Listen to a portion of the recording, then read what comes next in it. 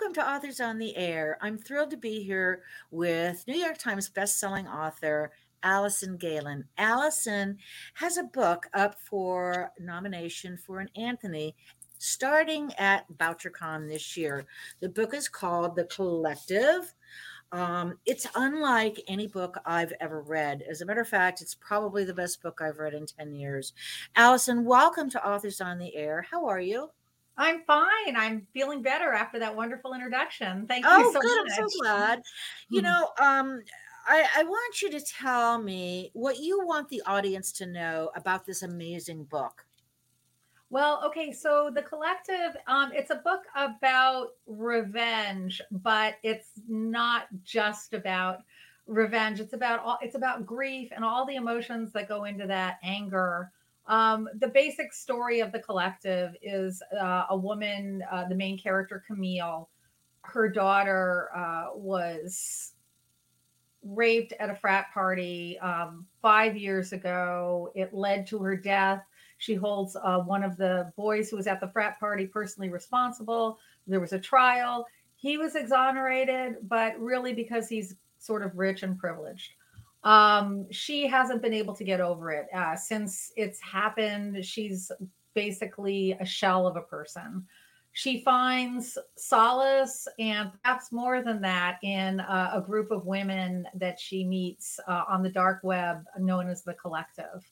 They are all women whose children have been taken from them, and their perpetrators have gone unpunished.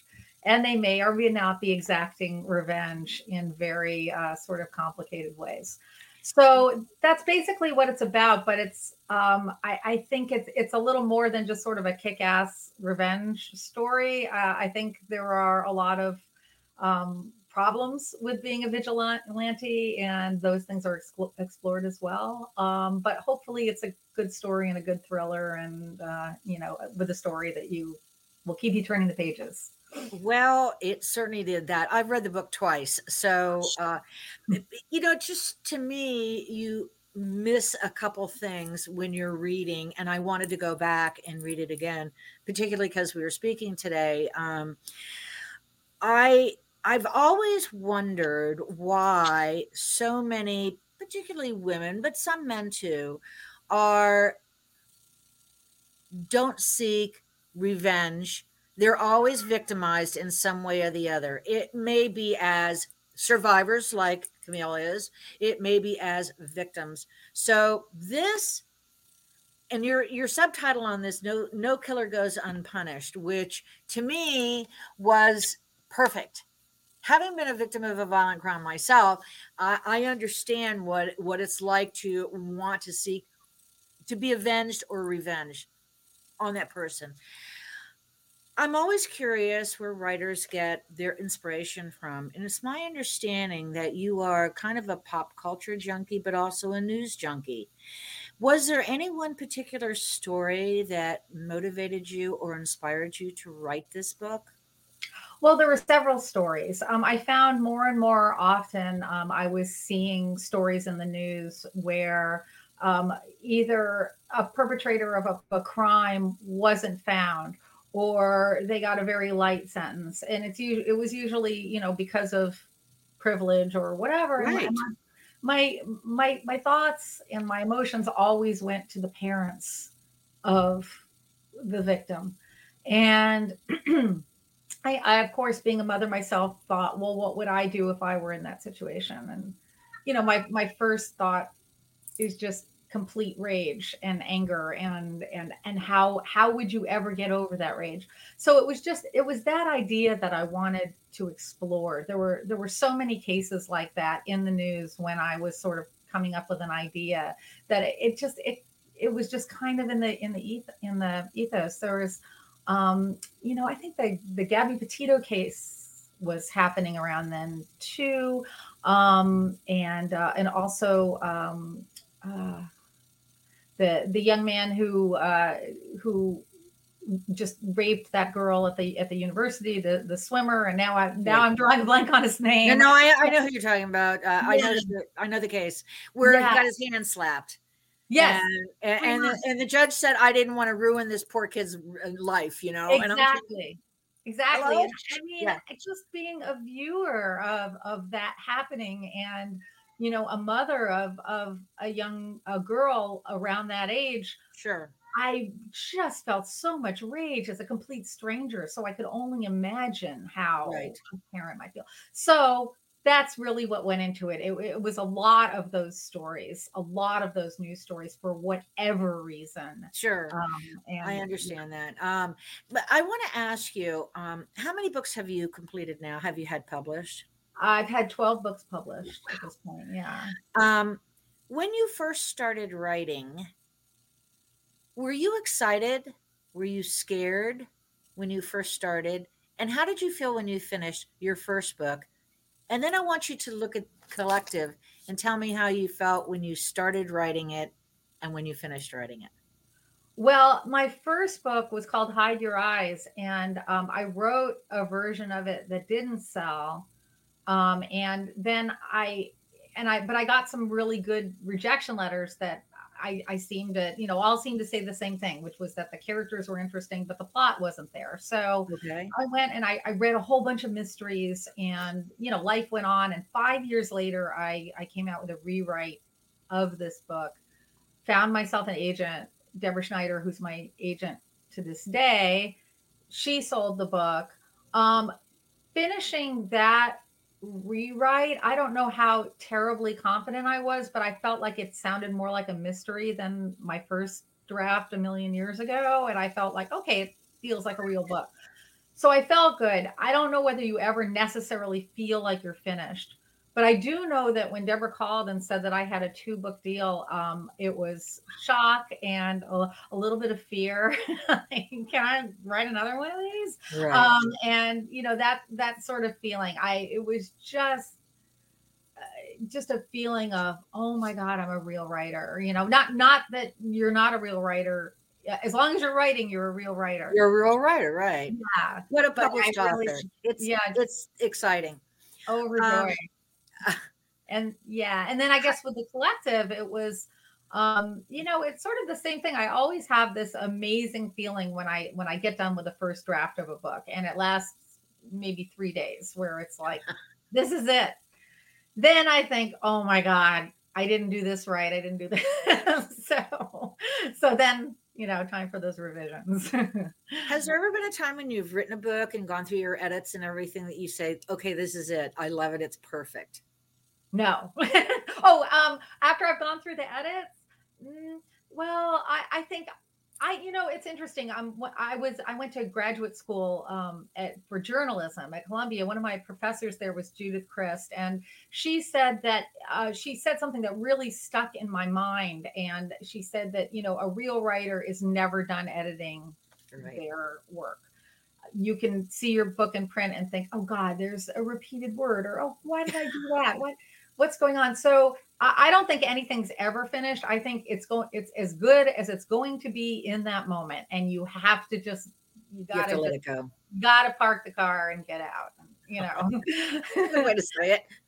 Yeah. What have you learned about yourself from book one to now book 12? Hmm.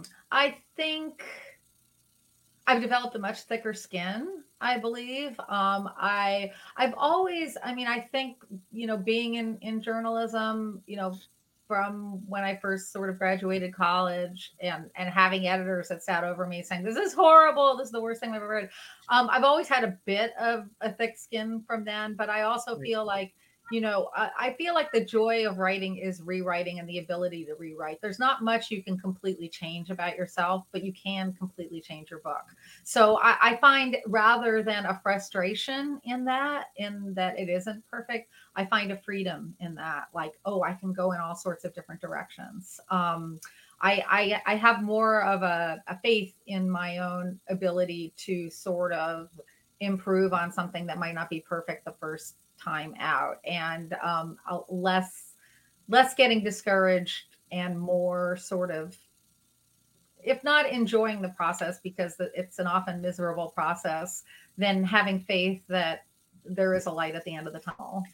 It's always interesting to me when I speak to writers who, you know, feel like they explain like they're being dragged through the mud on the back of a chain hooked to a big pickup truck. That's the process for them. You know, it's very painful.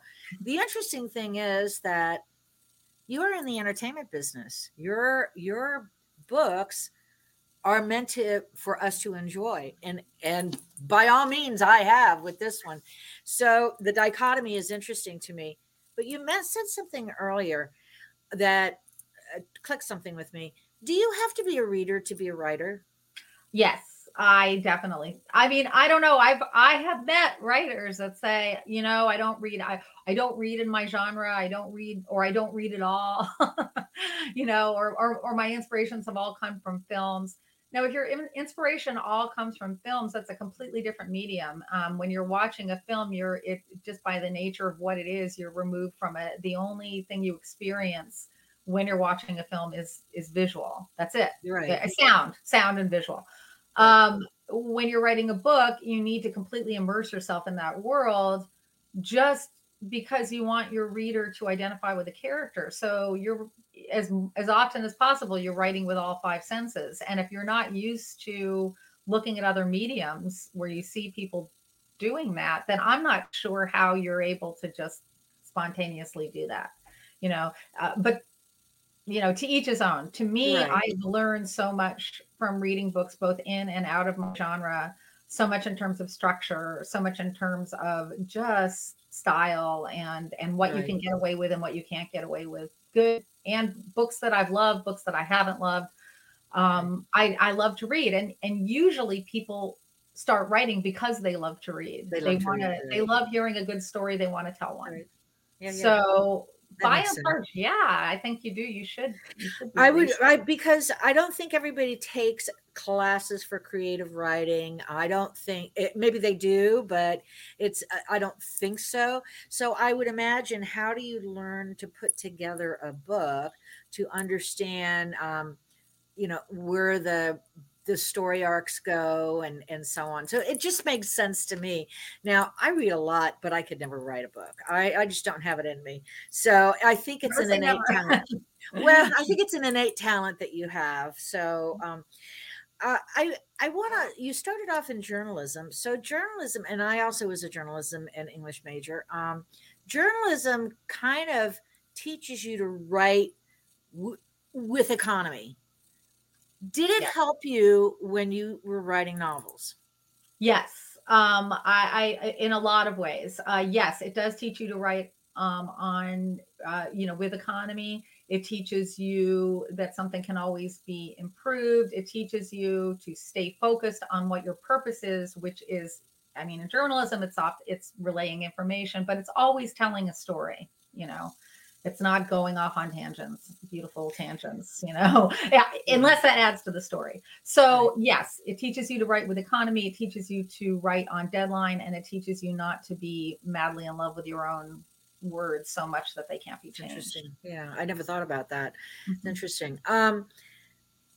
Do you have something in the pipeline? Have you written your next book? Well, actually, right now, yes, I am working on two books, which is, Wow. a blessing and a curse. So I'm working on For another. craziness. Yes, exactly. I'm working on another standalone. I sort of finished a draft of that and put it aside. And now, because I have a deadline on my next book, which is the next book in the Sunny Randall series for Right. the Robert Parker books. So Yes. that's a real interesting and fun experience for me to write in sort of someone else's voice with their characters. I love these characters, and it's very exciting for me. But it's very different than my own book, so it's been a real experience. So that's what I'm working on right now, and that is due kind of late-ish, mid to late November, the Ah. first draft of it. So that's sort of what I'm in the thick of at the moment. So I have another question, speaking of voice, but it's really about dialogue. I know a lot of times when writers are doing dialogue, it's very grammatically correct.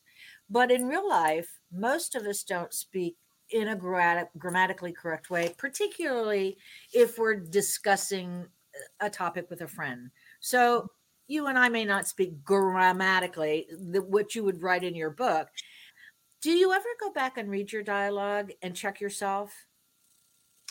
Sometimes I do. I feel like there's a rhythm to dialogue. It's Yes, when you're, especially when you're writing suspense or crime fiction and that type of genre, you're really focused on pacing all the time. And so a lot of times, you or I go back over things and just sort of try and work with the rhythm of a conversation. Also, people don't always say what they mean in real life and in books. And I think correct. you need to focus on that. So that's kind of a fine line. You have to sort of get across what the purpose of a conversation is and how people are sort of feeling about each other and everything through this dialogue. Um, but without, without sort of confusing people either, without, Sure. people saying, what are they even talking What about? are they So talking about? Exactly. Yeah. yeah, yeah. Right. So I think most dialogue scenes could use a polish after you finish them. Pet peeve when you're writing. What's your speed bump when you're writing? Well, what do I least like to write? Is that what I mean? I feel like descriptions have always, long descriptions of places have always kind of you always trip me up in the past until I realized that when you're describing a scene, it's more about the person describing it rather than the setting itself. So if I'm in a room, I'm going to notice different things about that room than what you're noticing about that room. Like I could look at, your bookshelf and there might be a book that I pick out on there that, that you might not necessarily. Right. So what someone notices about a room is another opportunity to explore character. And when I started thinking in that way, it made the description a little less torturous, writing these Sure. descriptions. Yeah. Now, I know you're also a voracious reader. When I've spoken to you before, we've talked about all the people whose books the women particularly, who you love to read. Yeah. Is there something while you're reading that trips you up that's your speed bump? While I'm reading a book, Yeah. oh boy, that's a good question. Um, I always say that, people talk about unlikable characters, which always, we're all likable and unlikable in And our. unlikable, exactly. Yeah, but the only characters that I genuinely find unlikable are the ones without flaws, the perfect ones, the Right. ones that Because just never who think among us? about. Yeah, I'm like, just boy, Right, you right, annoy right, me. so right, so right. that to me is what, well, I mean, what I think what I love about books or what will turn me off of a book always has to do with characters. That seems to be the Interesting. main sort of thing that keeps me going is my own attachment or detachment. If I'm detaching Yeah. me after I'll Yeah. close the book. So, yeah. So your next book is coming out next year in the Parker uh, selection there, and you have another one that you've set aside. Will Yeah. that also come next year? I think so. I think it'll either be late next year or early the following year. So, yeah. Is it a year-long process for you to write? Is it a year-long process? I'm sorry. Yes. Yes, it's genuinely, like I say, 9 months to a year. But it's like the first like say it's a year. The first 9 months of that, I'm usually writing the first 100 pages, and the last 3 months, I'm writing the last 200 pages. You know what I'm saying? So it's Wow. like it takes me a long time to sort of get the ball rolling, figure out characters, especially when I'm writing standalones. It hasn't been as hard. That hasn't been as hard in writing the Parker book because he already did the heavy lifting for me. Rest in Right. peace. Right. So that's good. But in terms of writing my own books, it takes me a while to sort of get around things, and I'm changing characters. I change characters' names a million times because How do you choose names, by the way? It's an interesting thought. well, it tells you about a character's upbringing, right? When you have their name, so it's like And if a sometimes it character, does, yes. yeah, if a character's named Moonbeam, it tells you more about Moonbeam's parents than Moonbeam Right. himself. So, That's I mean, I think it would be interesting to have a character named Moonbeam who is like a corporate lawyer, because they didn't right. make themselves. Do you know what I'm saying? So it's like it tells you about the world they grew up in, Well, and that's true. I yeah, never thought about that, but yes, you're right. Yes, Yeah. that's an interesting point. I'm not going to take any more of your valuable time. First of all, I want to wish you the best of luck at BoucherCon for the Anthonys. I am so voting for you. I will Oh, say that right now. And I hope I see you there. And, yes. it'll be fun. And tell listeners and viewers where they can find you on the web. Oh, it's www.alisongalen.com is my website. I'm also on Instagram, Allison.Galen. I'm on Facebook, which I think is just, Allison Galen author. And I'm on Twitter is at Allison Galen. It's good having a last name that's a little unusual because That is, and by the yeah, way, Allison is with one L, so yeah, one that L. also that's also My first name is distinguishes quite you. common. I want you to go and get the book. It's called The Collective. It's sold everywhere. I 100% recommend this book. If I could give it 10 stars when I review, I would. It is my favorite book in the past 10 years. Honest to God, I've read it twice already. Allison, thank you so much for being my guest today. I hope I see you soon, Yes. and you'll come back, won't you? And hey, maybe Oh, you'll guest host one day. I would love that. That sounds wonderful. It's so There you great go. talking to you, Pam, and thank you It's so so much for great. the wonderful It's words. my pleasure. Thank you so much. Thank you very much, listeners. And thank you, Mom and Dad. I'll see you later.